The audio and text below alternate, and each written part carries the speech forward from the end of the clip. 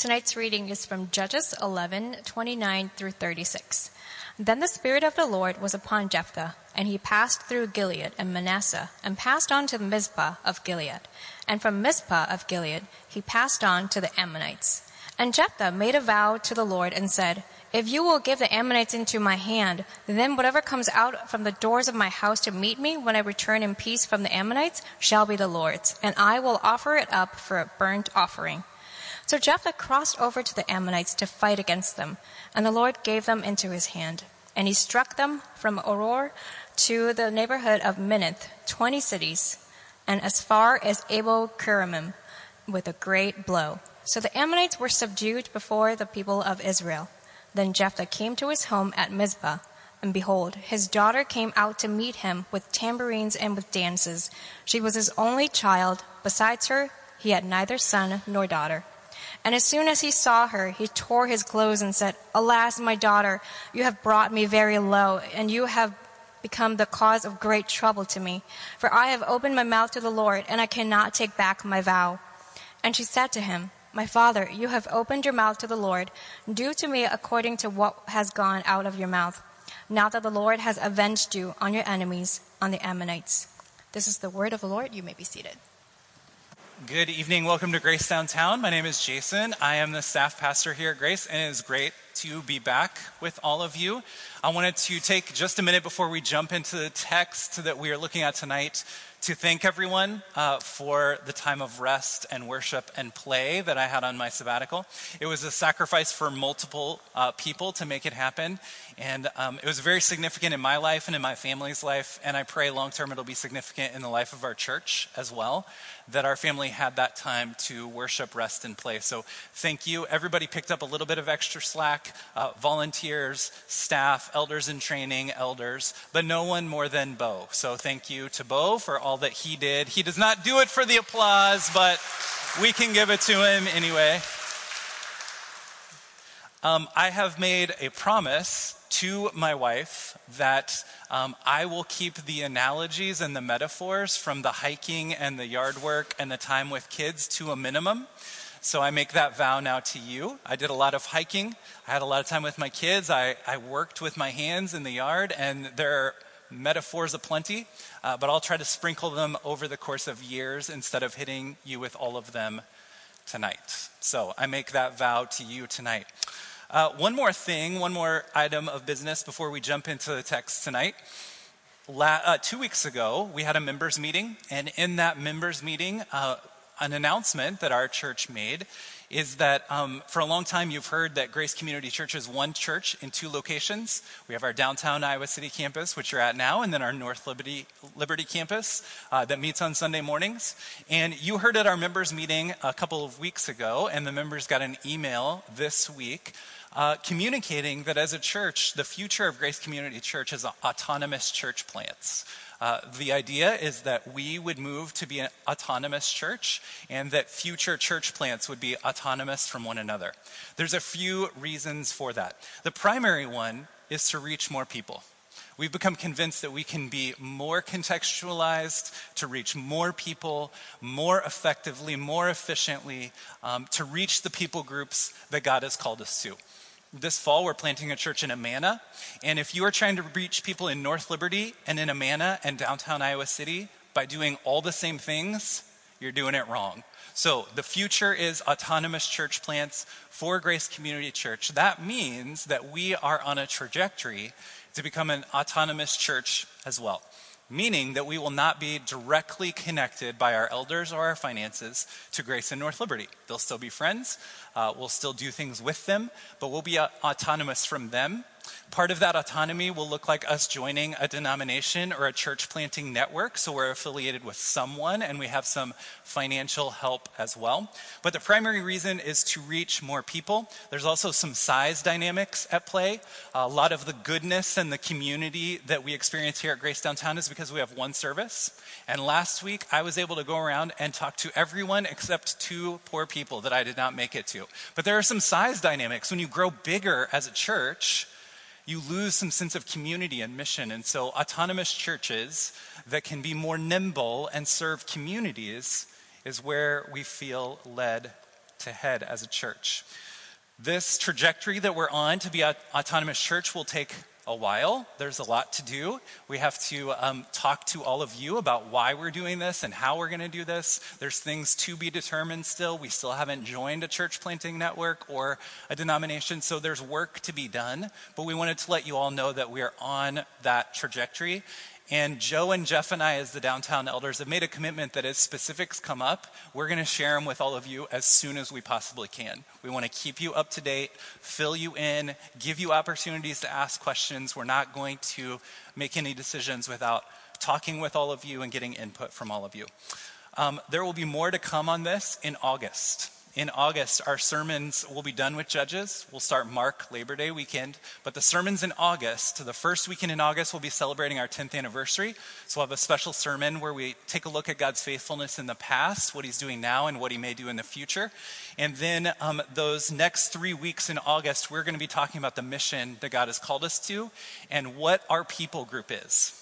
Who are we trying to reach? And why are we going autonomous? It's not an easy thing to do. Why are we taking this leap of faith, and who are we trying to reach by doing it? We're going to take 3 weeks to cover that. So, just wanted to give you that info as we jump in here. Would you pray with me as we get started? Heavenly Father, we look to you. We need a word from you tonight. God, words of comfort, words of hope, words of your power, words of promise. Words that comfort, but also words that may unsettle.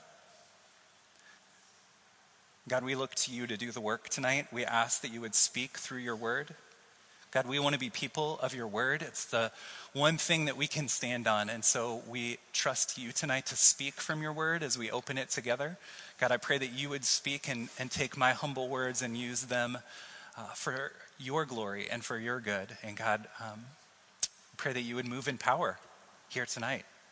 Do abundantly more than we could ever ask, think, imagine. God, we pray that you would be at work in the nursery with the kids, that they would know your love at a young age. God, we pray that you would be at work in those that are not here tonight. God, I pray that you would be at work in each one of us as we open your word. In Jesus' name, amen.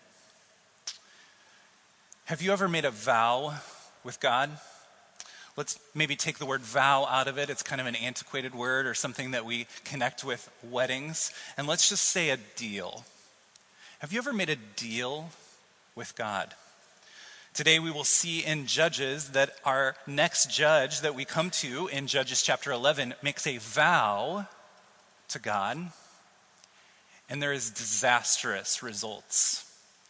Disastrous results for him personally, for his daughter, for his people, for the nation, for God's people. There are disastrous consequences of this vow. And unfortunately, just as usual, when we open the Word of God, we see more of ourselves than we hope to see. So if you haven't already, if you would open with me to Judges chapter 11. We are going to read some of it together. I'm going to summarize some of it for you. It's a very long chapter with lots of names and details. And so we're going to kind of skip around. But I want us to begin by just getting an overview of what's happening in this narrative. You heard the climax of the story. Maggie just read it for us. But there's other things that happen that help us kind of draw into the text and see what God is trying to say to us today. So let's read Judges 11, verses 1 through 3 as we meet this Jephthah. Now Jephthah the Gileadite was a mighty warrior, but he was the son of a prostitute. Gilead was the father of Jephthah. And Gilead's wife also bore him sons. And when his wife's sons grew up, they drove Jephthah out and said to him, "You shall not have an inheritance in our father's house, for you are the son of another woman." Then Jephthah fled from his brothers and lived in the land of Tob. And worthless fellows collected around Jephthah and went out with him. So we're introduced here to Jephthah. You hear the story here. He is kicked out of his father's house. He is exiled and banished. And the only friends he has is these quote unquote worthless fellows.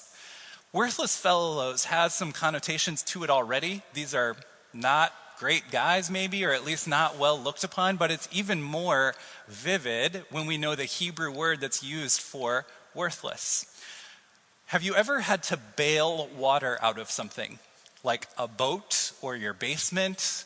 Have you ever had to use a receptacle to get water out? I definitely have.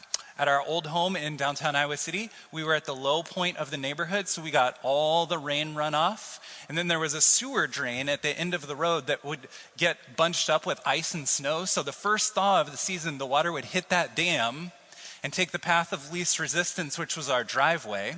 And then when they set our driveway, it didn't set correctly. It's supposed to tilt away from the house to keep water out of your house. Ours tilted towards the house. And then we had a sliding glass door. This is a perfect recipe for water in your basement. So there were multiple times where we didn't see the first thaw coming, and we woke up to find water, ice cold, dirty water, in our basement. My wife's birthday is in February, so one year it was on her birthday. Not a fun thing to do on your birthday. But in my panic, one of the first things I did was I can bail out the water. So I got a pail and I filled it full of water, and I went and I dumped it over the fence, and I came back and the water was even higher than when I started. Gallons and gallons of water were coming down the street. All the neighborhood was melting and it was coming into our house. Bailing water was not going to help. Think about how futile that is, but then imagine trying to bail water and you use the bucket, but there's a hole in the bucket. It has no bottom, so the water just goes straight through. The Hebrew word that's used here for worthless men is the word for empty bucket. The idiom, or the word that's being used here, the turn of phrase, is that these were worthless men, meaning that people saw no value in them. The root is also the root of the word vanity that we get in Ecclesiastes, a vapor, a wind, something that looks like it matters, but in the end does not. So Jephthah and these men were rejected, and they were exiled. I spend time on that because it's vivid, but also it's going to be important here pretty soon. So as we continue in the story of Jephthah, I'll summarize the next few verses. The Ammonites come after Gilead, which is Jephthah's home community, his people, the place where his dad is in charge. And the Ammonites come and attack Gilead. The elders of Gilead say, maybe Jephthah and these worthless fellows aren't so worthless after all. Because we read in the beginning that he's a mighty warrior. He's a strong dude and they need his help. The Ammonites are bigger than those from Gilead. So they go and they ask him to come. And Jephthah rightly says, didn't you just hate me and exile me from my own people? So he makes a deal. He says, I will come and fight for you, but I have to be in charge. He wants his rightful authority back. He wants his rightful power back. And so here we see his first vow, his first deal. He says, make me your leader and I will fight for you. Then we see our longest section as Jephthah goes with the elders of Gilead and these warriors, and he goes and he tries to make a deal with the Ammonites. And the Ammonites say, this is our land, you need to get off of it. And here's what he has to say to them. Look with me at verses 12 through 16. Then Jephthah sent messengers to the king of the Ammonites and said, what do you have against me that you've come to me to fight against my land? And the king of the Ammonites answered the messengers of Jephthah and said, because Israel, on coming up from Egypt, took away my land from the Arnon to the Jabbok and to the Jordan, now therefore restore it peaceably. He's saying, give me my land back. This is my land. Jephthah again sent messengers to the king and said, thus says Jephthah, Israel did not take away the land of Moab or the land of the Ammonites, but when they came up from Egypt, Israel went through the wilderness to the Red Sea. So Jephthah says, no, you're getting the story all wrong. I know the story. We know the story. We've looked at the rest of the Old Testament. And he says, my people came through the desert by way of the Red Sea, and you're telling the story wrong. Then he goes on for many verses to lay it all out for him. He tells the whole history of Israel. coming through the desert, coming into the promised land, and all the land that they owned throughout the whole time, to prove to the Ammonites, nope, this is my people's rightful land. Then at the end of this monologue, he goes on, remembering, telling them the story. In verse 27, we read, I therefore have not sinned against you, and you do me wrong by making war on me. The Lord, the judge, decide this day between the people of Israel and the people of Ammon. But the king of the Ammonites did not listen to the words of Jephthah that he sent to him. So Jephthah recounts the story, but the king of the Ammonites doesn't listen to him, and so they go to battle. Then we come to our passage that Maggie read for us tonight, Jephthah's vow. So Jephthah has to lead his people into battle, and he says, Lord, I know you can win this battle, but if you win this battle for me, when I go home, the first thing that comes out of my house, I will dedicate it to you and I will sacrifice it to you to thank you for the power that you showed me and the victory you gave me. This is deal number 2. Vow number 2. He recounts God's faithfulness and then says, God, you're powerful enough to win this battle. And if you do, here's what I'm going to do for you. I'm going to put to death, I'm going to give as a sacrifice whatever comes out of my house first. I'm supposed to be clicking this thing and putting stuff up on the screen. Sorry, I haven't been here in a while. There's some verses that we're going through here. And then we come to the climax of the story in verse 37.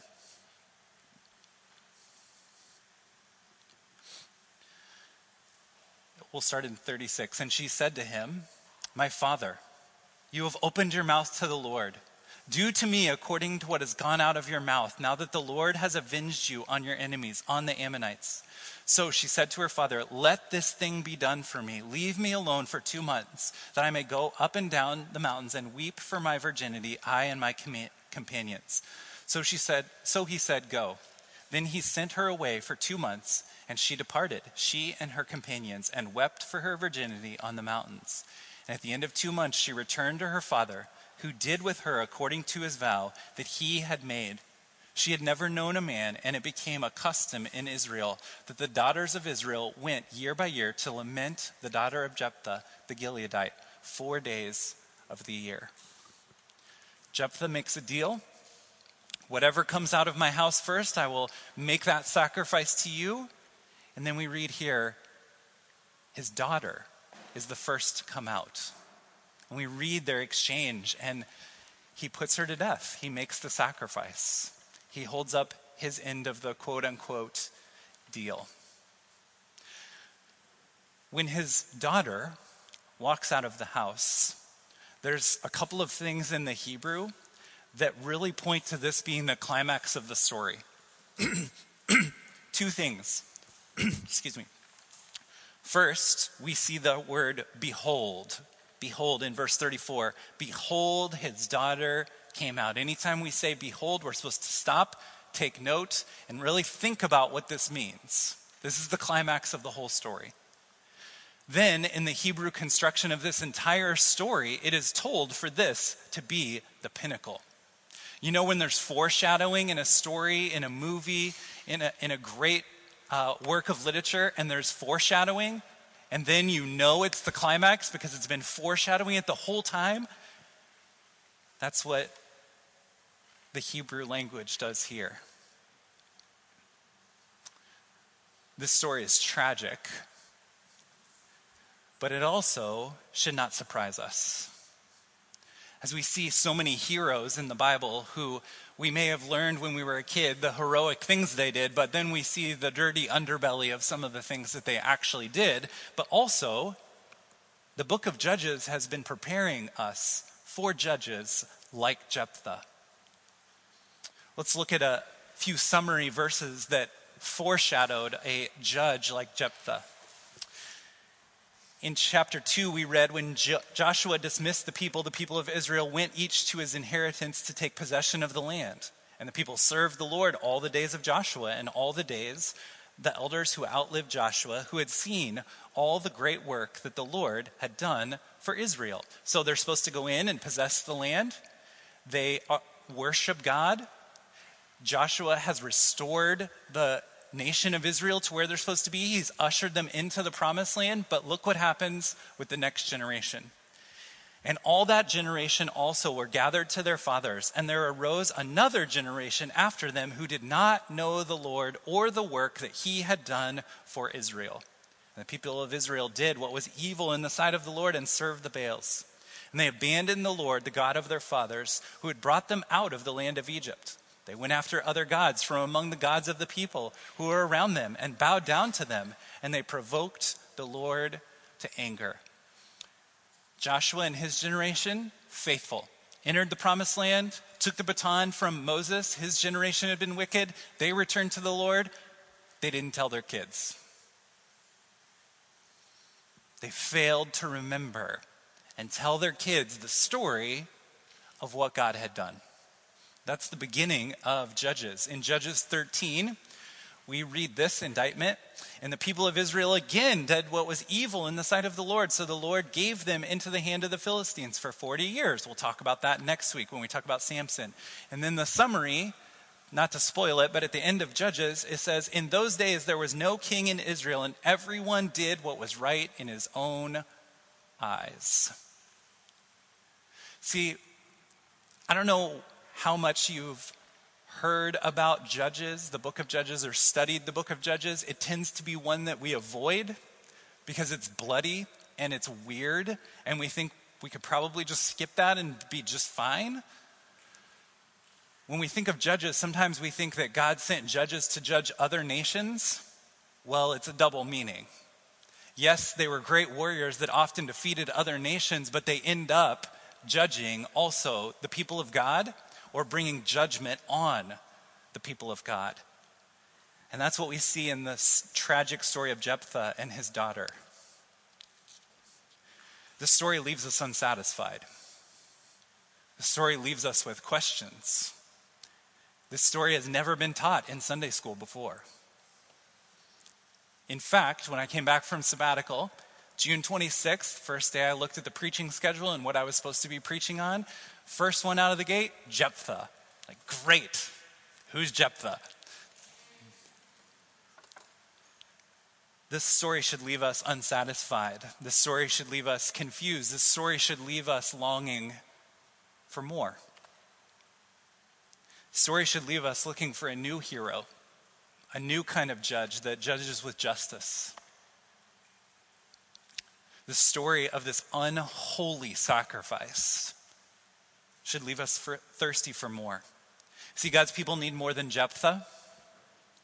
They need more than Joshua and Moses. They need more than judges and prophets and priests and kings. They need more than just the right book, the right job, the right spouse, the right sabbatical, the right pastor coming back from sabbatical. They need something more, something greater.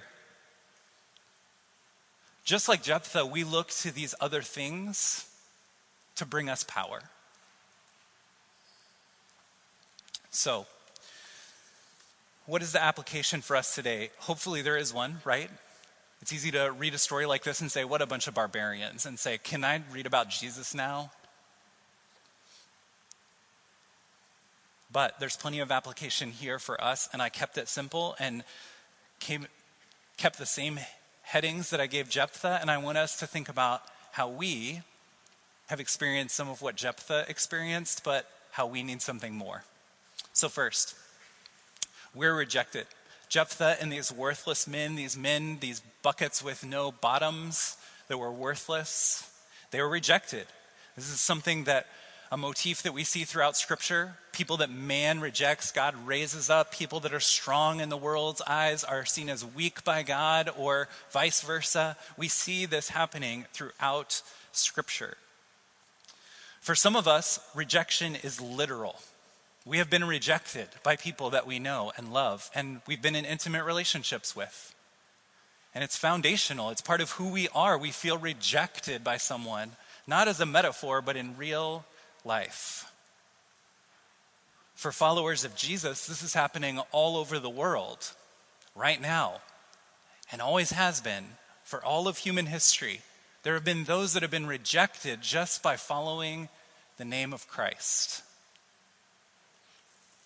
It's either happening right now to you, it has happened in your past, or it will happen in the future. Sometimes we face micro rejections just when we feel slighted or overlooked, or someone else takes credit for something we did. Or there's big rejections that leave us reeling, or we're still trying to get over as middle-aged adults. We take these things and we think that that rejection is also how God sees us. We may have had an irritable, hard-to-please earthly father, so we must have an irritable heavenly father. Older siblings or authority figures in our life treated us poorly, so we must have a cruel and unjust God. Maybe following Jesus has led to ostracization in your environment, wherever you work or play or go to school or even in your home, and left you feeling misunderstood. It leaves us wondering, am I taking this Jesus thing too seriously? So, we are rejected. We feel the sense of loss, the sense of disconnection from where we're supposed to be, this disconnection from home. And ultimately, it can leave us feeling rejected by God. This quote from Ruth Haley Barton from her book on spiritual disciplines called Sacred Rhythm said, "The truest thing about us is our desperate need for God." Our desperate need for God is the truest thing about not only us, but all humanity. We have a deep need to be reunited with the one who made us. So we can relate to Jephthah in this way. We are rejected. Next, we are hired. We have a job to do. We have a job that we've been given. Jephthah makes this vow, this deal, and offers to work for these guys. It's kind of a shady arrangement to begin with. We are hired for a job. Have you ever had a really good boss? It sticks with you. I didn't see a lot of head nods and amens. That's a sad indictment on our culture. Hopefully you've had a good boss or two. Hopefully you are a good boss if you're a boss. I have been very fortunate to have mostly good bosses. All but one job, basically. I'll tell you more about that in a minute. But I've had really good bosses, bosses that serve, bosses that set the example. I've had 2 lead pastors in my life, 2 pastors to me in my life, which is pretty amazing that I've only had 2 pastors in my life. One was Doug Brown in Kansas City, Missouri, and one is Brooke Simpson that you all know and love, I think. But I don't know what he said when I was gone, but hopefully you love him too. Both of them have made a commitment at church on Sunday to park the farthest away from the building. I don't know if you've seen those churches that have a parking reserved for pastor sign. They were like, forget that. I'm going to park as far away from the building as I can. I'm going to give everyone else the preference. That's a good boss, right? It's a great boss. Have you ever had a bad boss? Raise your hand. Yeah, a little. Oh, Melissa just gave me a look. I don't know what that means. Try not to think about that the rest of the sermon. I've had a bad boss. One bad situation. I know I'm lucky. I'm not complaining, but I did have one bad situation where I worked for a small business. There ended up being this weird kind of love triangle thing between the 3 owners, and then they tried to expand too quickly, and the whole thing fell apart, and it was not a fun situation at all. There's a big difference between having a good boss and a bad boss, and it can make your working environment very different depending on your boss. Well, God, our Heavenly Father, our Creator, has given us work to do, and He has given us gifts to accomplish the purposes He's called us to do. He has work for us to do. The spiritual gifts we have, the story you have, the strengths you have, the education you have, the means that you have. He has given you those things, and he has a job for you to do. He has work for us as a church. He has told us to take what he has created and create culture out of it and do good with it to his glory and our good and for great joy for mankind. We've been given work to do. So we need to remember what God has done. I entitled Jephthah's section where he recounts God's faithfulness as Jephthah Remembered. Did Jephthah really remember what God had done? Did Joshua really remember what God had done? Usually if I remember something great, I tell my kids about it. I told them a story yesterday that I told them a few times. It's a dad thing. The older you get, you just start telling stories over and over again. It's just a thing. When I have something good happen to me and I remember it, I tell other people about it. So why didn't Joshua's kids know of God's faithfulness? Why didn't Jephthah live a different kind of life and know that he didn't have to make a vow with the God of the universe who had delivered his people, who had had mercy on his people for generations, yet Jephthah thinks he needs to make a vow and strong-arm God into doing what he wants him to do. Jephthah may remember intellectually, but has not made the few inches travel down to his heart. He doesn't really believe what God has done. He doesn't rest in it. This vow that he made was stupid and also unnecessary. He didn't have to do it. He said himself, God, I know you're powerful and you can win this battle, but just in case, let's make a deal. Look for this pattern in Scripture. It's in just about every chapter of Judges, and it basically is in every chapter of the Old Testament. This pattern of God's people whored after other gods, and they did not remember the Lord's faithfulness. We do the same thing. We have seen God's victory.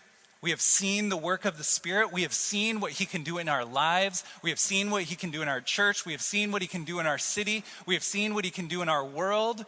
Yet we forget. We cognitively know the story, and yet we still doubt God's goodness, his power, his plan, this cycle over and over again. Josh mentioned this, that we've seen this in Judges, this cycle of wanting God's goodness and wanting God's power and wanting God's plan, but forgetting he's already done so much. So we make vows and deals with God. We do not understand where real victory and real power comes from. So we turn to shiny things to give us victory and make us happy. Or we make deals with God and say, if you'll do this, I'll live this kind of life.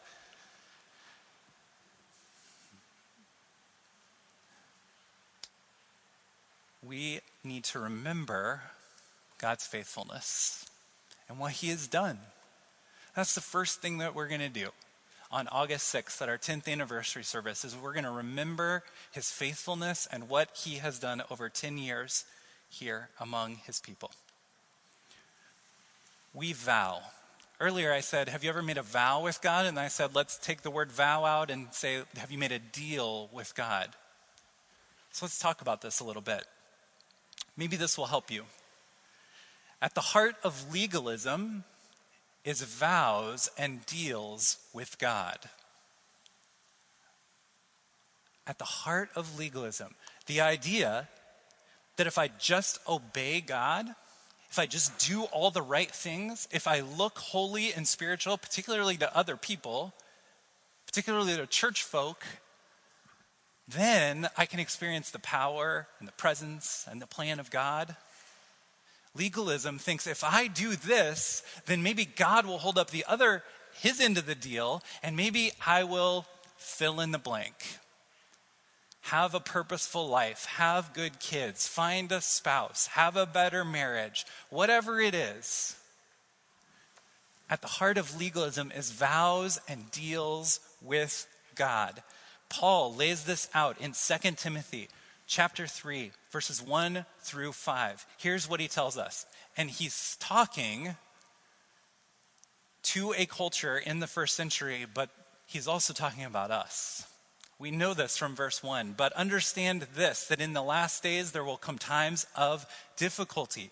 For people will be lovers of self, lovers of money, proud, arrogant, abusive, disobedient to their parents, ungrateful, unholy, heartless, unappeasable, slanderous, without self-control, brutal, not loving good, treacherous, reckless, swollen with conceit, lovers of pleasure rather than lovers of God. Sounds like Judges. Sounds like the first century.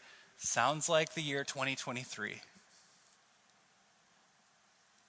These things have the appearance of godliness, but denying its power. You should avoid such people.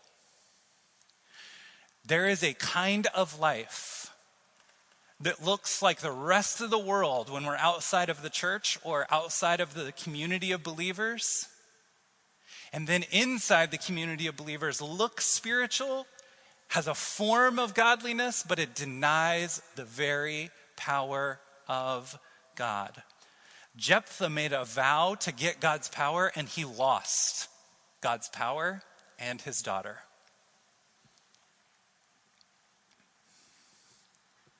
Vows and deals try to call down the power of God, but they actually rely on the power of man. The work of the Spirit through a life of holiness and an understanding of the gospel is what unleashes the power of God in our lives. A life of holiness, a life resting in the gospel, that unleashes the power of God. But instead we make vows and deals with God, and we sacrifice the good things he has given us that we're supposed to steward and bring him glory with. We sacrifice them on the altar of selfish idolatry and the power of man. This leaves us in need. This leaves us wanting more, not just from a judge in Judges. It leaves us wanting more for our lives. It leaves us wanting more for our family. It leaves us wanting more for our church, our community, and our world. I don't have time for forms of godliness that deny God's power. We don't have time for that. There is a world full of bad news, darkness, and sin that is in desperate need of good news, and we've got it. In order to experience the power of God, we need a holy sacrifice.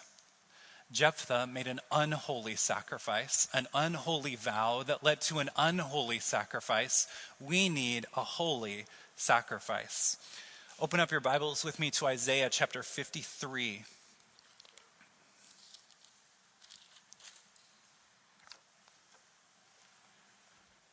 Isaiah 53, and we'll start in verse 7.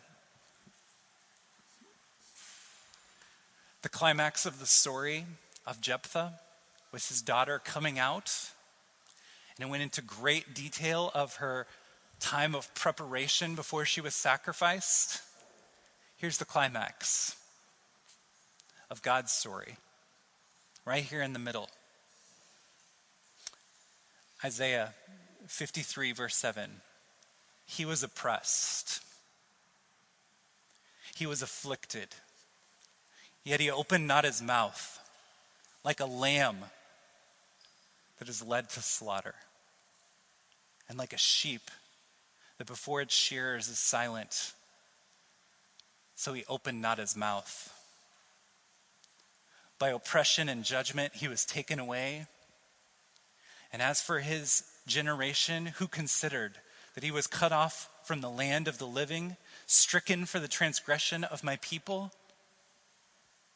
And they made his grave with the wicked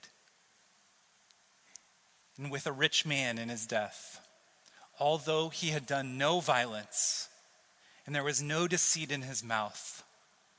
Yet it was the will of the Lord to crush him. He has put him to grief. When his soul makes an offering for guilt, he shall see his offspring. He shall prolong his days. The will of the Lord shall prosper in his hands. Out of the anguish of his soul he shall see and be satisfied. By his knowledge shall the righteous one, my servant, make many to be accounted righteous, and he shall bear their iniquities. We make deals and vows with God to try to call down his power in our life. And because of those vows and because of those deals and because we're no better than Jephthah, we deserve to be separated from God. We deserve nothing from God. We deserve to be rejected by God. But Jesus, though his voice knew no violence, though he was perfect in every way, though his generation didn't consider him, they rejected him, he laid down his life for you and for me because of the dumb vows and deals we make to try to have a happy life, to try to call down the power of God, to try to have a form of godliness. But he gives his life for us. He just gives more grace. He is the righteous and just judge, and he is the holy and perfect sacrifice that you need and that I need. And his work in our life and his Spirit's indwelling is what gives us the power of God. It's not us making vows and deals with God, but it's resting in the finished work of what Christ has done for us. In just a moment, we're going to sing together. We're going to close our service singing a song that says, Jesus is better. Make my heart believe, Jesus, that you are better. You're better than all these shiny things. You're better than all other judges. You're better than all of my righteousness. You're better than all of my forms of godliness. Jesus, you are better.